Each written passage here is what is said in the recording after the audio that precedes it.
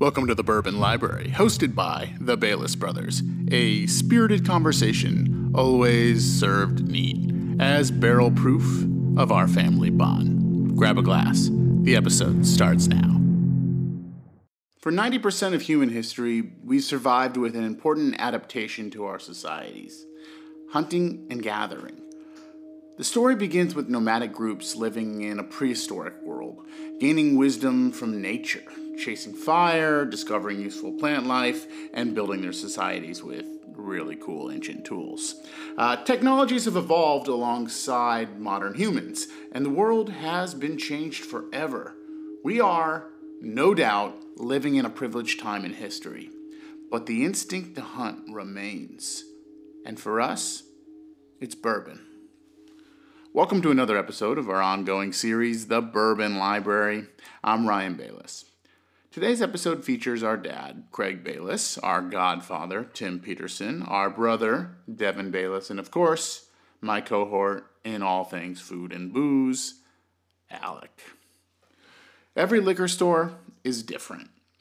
You've got the wine-centric wood-paneled shops of the bourgeois, the fluorescent-lit neighborhood spots, the big box-style booze palaces, and every other kind of ma and pa store you can imagine. Part of the fun of bourbon is the chase. I don't mean the water you sip after the especially wild white dog taste, but the pursuit of a hard-to-find bottle. I found an amazing liquor store. It's like so unassuming, but they have so many bourbons. All right. So can you get bottles that we can't? Well, we'll have to find out. The only thing is, like, there's certain things I couldn't find that I didn't see Blanton's, but my guess is they're hiding it. Yeah, you got to ask. Everyone has their first choice shop in their person. If you're a bourbon collector, you know what I mean. For me, there's this nondescript gold mine in Catskill, New York called the Wine Cellar, and the owner is an OG who hooked me up with Weller 12-year the last time I was there. And, total bragging rights for days. But that's not what today's episode is about. Today, we're discussing 1792. Named after the year Kentucky became the 15th state in the Union, this bourbon is a total delight in all of its expressions. It's distilled by Barton 1972 Distillery, which is one of the oldest operating distilleries in Bardstown, Kentucky, the heart of the bourbon country. All right, so we're drinking 1792. I got the full proof. Everybody else got a small batch? Is that what's going on? Full proof. You got full proof too, Dad? Yeah. I got both. Starting with Alec and I on the small batch, and then I guess I could step up and join you guys. So let's talk about the small batch for a second. What's the proof on that? It is 93.7 proof. So 1792 has a whole bunch of great expressions, including their small batch, their sweet wheat, their 12-year, the high rye, the single barrel, the full proof, the bottled and bond, and of course, one with a port finish. I need to admit something. The prompt for this episode was 1792 small batch. Heard it was great.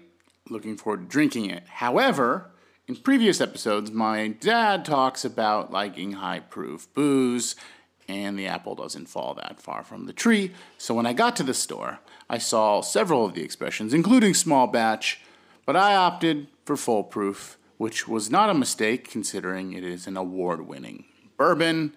But that is to say, we're all kind of having a different experience in this episode. Nonetheless, an equally great time. The full proof then is 125. Am I right about that? Right, which you remember the significance of that, right? No. Mm-hmm. That's the highest that they're supposed to be able to put it into a barrel, right? 125 proof. So that's that's the ceiling for proof if you're drinking bourbon. Well, that's going into the barrel, right? But as time goes and water evaporates, the proof goes up. Oh, really? Right. Sure. You have to add water to cut it. Is there an average growth for most bourbons as far as proof? Once in the barrel? That's a really good question, Ryan. I don't know the answer to that. It always feels good when my dad says that's a really good question and doesn't have an answer. I don't know why. The reality is, bourbon's proof at different levels inside the barrel for various reasons. So I think it's safe to say there isn't probably an average. But if you know the answer to that, please hit us up at hello@thebaylessbrothers.com. We'd love to pick your science mind. But there's so many factors. I mean, there's just so many factors. So every good bourbon is a bit of a mystery. You remember they were the ones when we went to the distillery, when we asked about the mash bill or whatever, they were the ones that were like evasive, saying, well, we can't tell you except it's bourbon, so it has more than 51% corn. Yeah. Our rye is between 15 and 20%. Right. No wheat, right? So Right.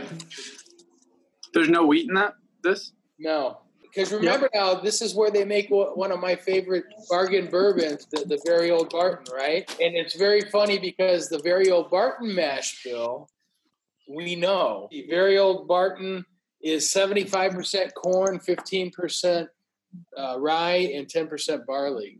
Holy moly. So you got to figure, right, that the 1792 is got to be somewhere around there, maybe a little higher rye, like 18%. So do you guys make the assumption that they keep the same mash bill across the... I mean, I know Buffalo Trace has, what, 4 of them? 4 mash bills? Three. That's insane. Rye, wheated, and a high rye and a low rye. Yep. Wow. But they have like 12 different lines of bourbon. Yeah. More than that, yeah. 13? Yeah, But- well, and keep in mind that Barton Distillery is owned by the same company as Buffalo Trace. They're both owned by Sazerac? Okay, let's talk about the Sazerac Company for a second. They're one of America's largest spirit companies, owned by a billionaire, William Goldring. They have historically been HQ'd just outside of New Orleans, but in recent years set up shop in Kentucky, as they've grown to be one of the most important and deep-pocketed players of the bourbon game. Interestingly, both their Buffalo Trace Distillery and Barton provide free tours and tastings, but they're not technically part of the famed Bourbon Trail, due to a series of legal disputes with the Kentucky Distillers Association over patents and infringements regarding who owns and can use the actual name, the Bourbon Trail. Frankly, we see the trail as more of a spiritual path, open to all who dare to seek its wisdom. All right, back to the bourbon. Back to the bourbon. 1792, we all went to the Barton Distillery together, yes? Yes. Yep. Yes. What was that experience like? What'd you Not say? in 1792. Not in In 1792. 2019 we went. 2019, yes, sir. Before the Now- coronavirus. Before the virus. Right. Now, something that was controversial, but they had a rick house collapse. That's correct. Yeah. So in 2018. What happened there? How much did they lose? Don't remember the numbers, but it was a ton, right? It was a bunch of barrels, and they also had some issues with contaminating the river. Right. 9,000 barrels out of a 20,000 barrel rick house were involved in the collapse. How much they were able to salvage? Well, we don't entirely know. Some folks said that there was alcohol on top of the water and it was ablaze. The tour guide at the distillery was a little bit sort of mum is the word, and we get that. Alec has a different theory, however. I think she said Rick's house. Pretty sure it was Rick's house burned down. Yeah.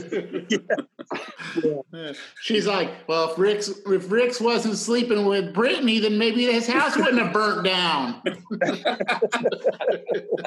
She let us have some of the clear distillate, right? Yeah, I remember I was scared. Oh, you guys had it. Yeah, she said, "Go ahead." You were very timid. She goes, "Go ahead, you can taste it," and Yeah. we did. But then she put that glass right back in. She said, "Oh, don't worry, the alcohol kill all the germs, honey."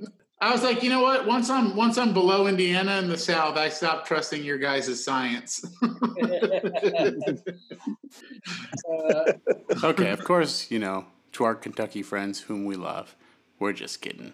Just enjoying a good laugh, having a bourbon, thinking about how badly we want to come back to your wonderful state and drink more bourbon.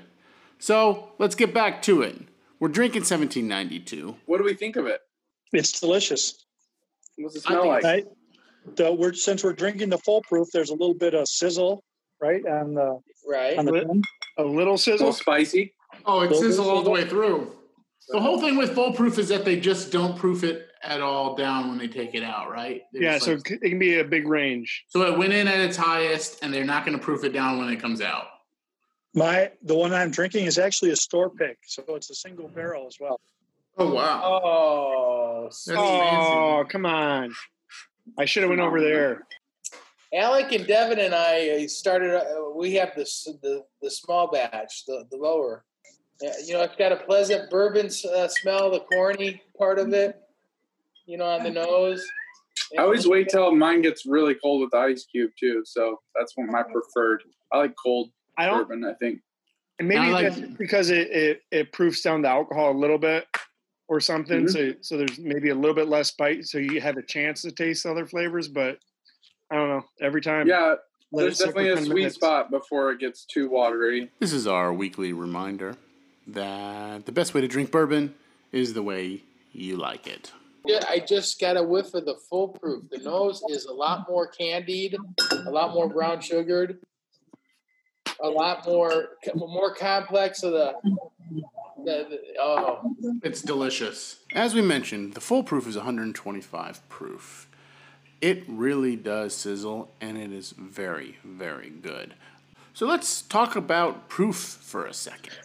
Well, what else is kind of cool about that is the word proof, as used in bourbon, comes from regulations, right? Trying to make sure that bourbon was actually 50% alcohol. And so they would provide samples and test it, and it would be the proof that it was actually 100% bourbon or 50% alcohol. So why the number system then? Why wouldn't they just say this is proved 50%? Because it's 100% proof that it's the right stuff. I see. So they're basing it on, like, if it's 50% alcohol, that means that it's 100% the real thing. If the sample test like at 50%. Is that like 0 is freezing in centigrade and 32, but it's still 0, right? So 0 is the baseline. Again, right? We're talking about 150 years ago. So nowadays it's just double the alcohol amount is the proof. Mm-hmm. But originally it was for regulations. So there's this thing I read a long time ago, so I had to Google it to remember. So there's like an old tale about in the 16th century England, traders would drench a pellet of gunpowder in liquor to determine the spirit's potency. If it was still possible to ignite the wet gunpowder, the alcohol content of the liquor was rated above proof, and it was taxed at a higher rate. Something we love about bourbon is this combination of science, history, and art, with, of course, a dash of magic.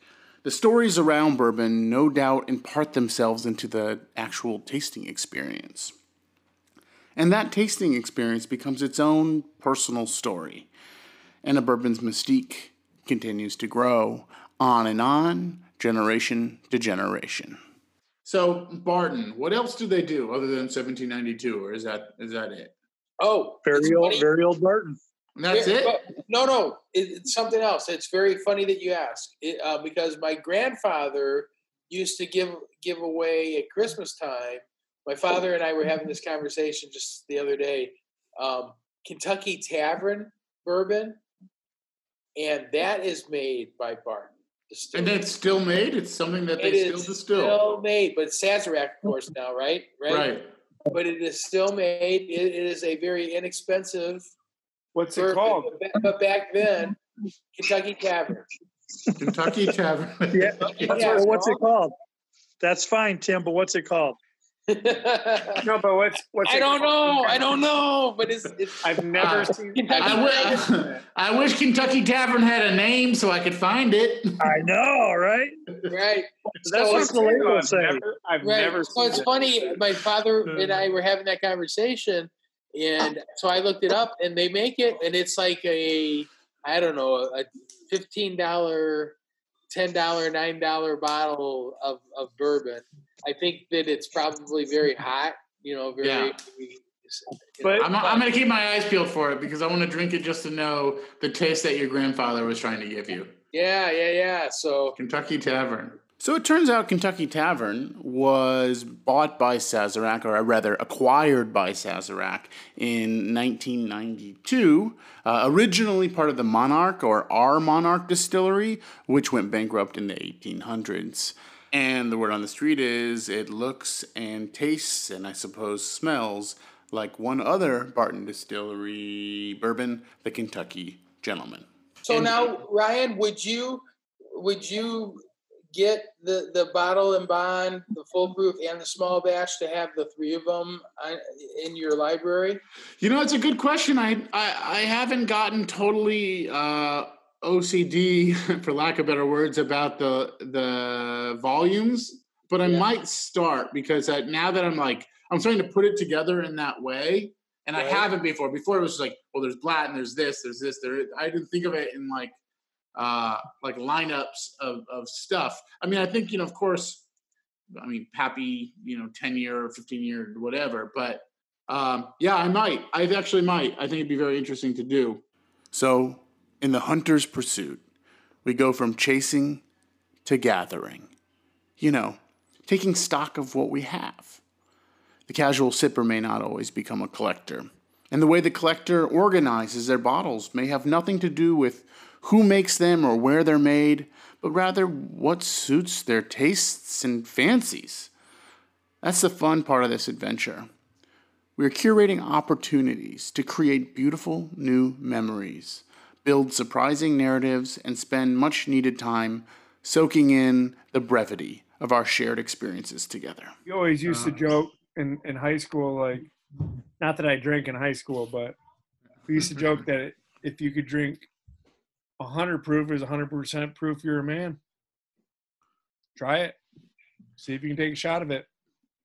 And then you're like, I'm 100% man. I'm not sure it's all what it was supposed to be. I'm 100% man, and now I got to go puke. With each sip of 1792, we were reminded to be good stewards of history and deep admirers of science, and prepared for this art form to change us and surprise us in ways we never knew possible. We have this amazing opportunity to learn more about the human experience, to dive deeper into ourselves and to those we love. I don't know. Maybe it's just the full proof talking. All right, guys. Well, listen, I love you. This is so fun. I look forward to it every week. Next week, same time. Let's just do it, all right? All right. Okay. To drink is to live. The drink is to live. To drink is to live. Drink all right. is Love to you live. guys. To drink is to live. This has been another installment of The Bourbon Library. Thanks for listening to our show. If you like what you heard, kindly take the time to rate and review our show wherever you're listening. It will help us grow and make more episodes. Remember to follow us on Spotify and tell your friends about the Bourbon Library. Do you have a bourbon you think we should try? Let us know, and we might just feature it on a future episode. And we'll be sure to give you a shout out. If you're listening from Spotify, Anchor, or Apple Podcasts, turn on those notifications so you know when we drop a new episode. All right, bourbon lovers. Until next time, to drink is to live.